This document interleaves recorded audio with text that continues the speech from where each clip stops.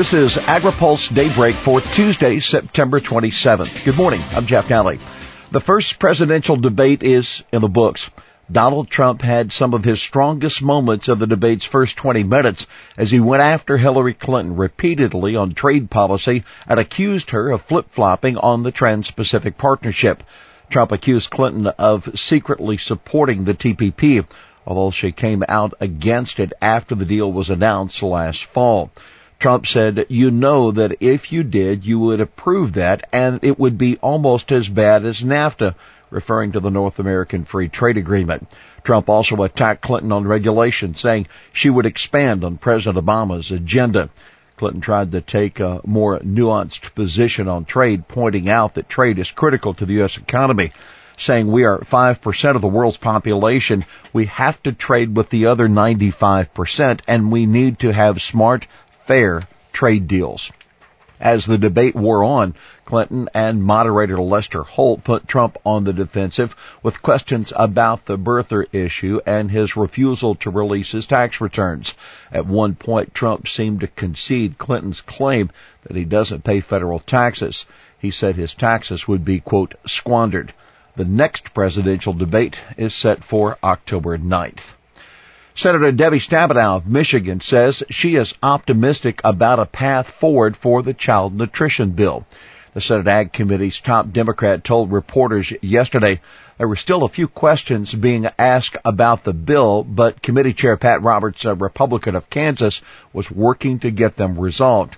Stabenow said, "We are close to a point now where we can try to get unanimous consent to pass this in the Senate. We're working to do that. We're close, but not done yet." Roberts and Stabenow are trying to clear a bill through the Senate that passed unanimously out of the Senate Agriculture Committee earlier this year. Biofuel tax benefits could see lame duck action. House Majority Leader Kevin McCarthy, the Republican of California, says Congress could act on a series of expiring biofuel tax breaks in December.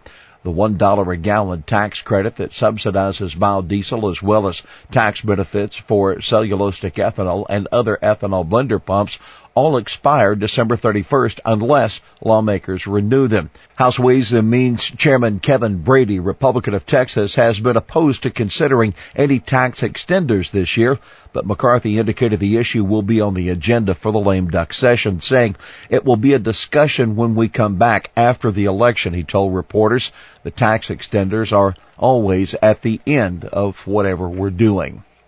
Catfish producers, catch a break. The Senate voted 55 to 43 in May to approve a resolution that would kill the rule under which the USDA's catfish inspection program operates.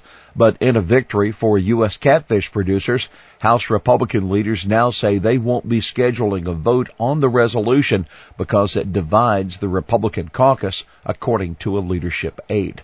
House GOP holding out to bar sage grouse listing. House-Senate negotiations over a defense authorization bill are being held up at least in part over a House-passed provision that would bar the sage grouse from being listed under the Endangered Species Act. House negotiators have insisted on keeping the provision of the final bill, and McCarthy gave no indication that they're going to give in on the issue. McCarthy said, "This is a position the House has taken, and it should stay in." House takes up WRDA. The House is scheduled to debate a water projects authorization bill today. Passing the bill would set up negotiations with the Senate on legislation that could be finalized in the lame duck session. The bill would authorize spending of $3.8 billion on waterways, ports, and other water projects over 10 years. OMB expresses concerns about WRDA bill. The White House Office of Management and Budget released a statement last night critical of the Water Resources Development Act of 2016, H.R. 5303. There is a lot in the bill that OMB said approves of, such as authorizing several new projects that are, quote, likely to provide high economic or environmental returns and address a significant risk to public safety. But OMB also criticized lawmakers' failure to include a new funding mechanism for the Inland Waterways Trust Fund. The Obama administration has previously proposed raising the $1.3 billion over 10 years by raising fees for commercial river users. Vilsack to propose ways for companies to boost food donations. Food waste is a global problem, and Agriculture Secretary Tom Vilsack will give the public an update today on how the department has been working with industry to make it easier for companies to donate food instead of trash it.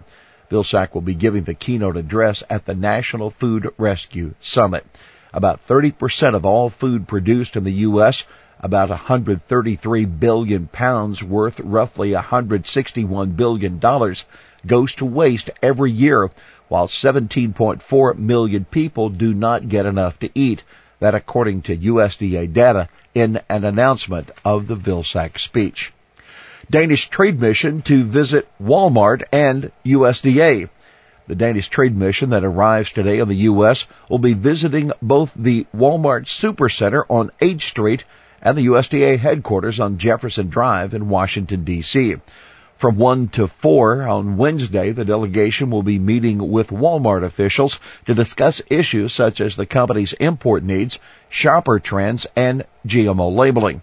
And then on to the USDA Thursday, where Acting Deputy Agriculture Secretary Michael Skjus will host Danish Minister for Environment and Food, Esben Lunde Larsen, and the rest of the mission for a roundtable meeting on the Transatlantic Trade and Investment Partnership and the food and agriculture trade between the U.S. and Denmark and how to facilitate better cooperation in the future.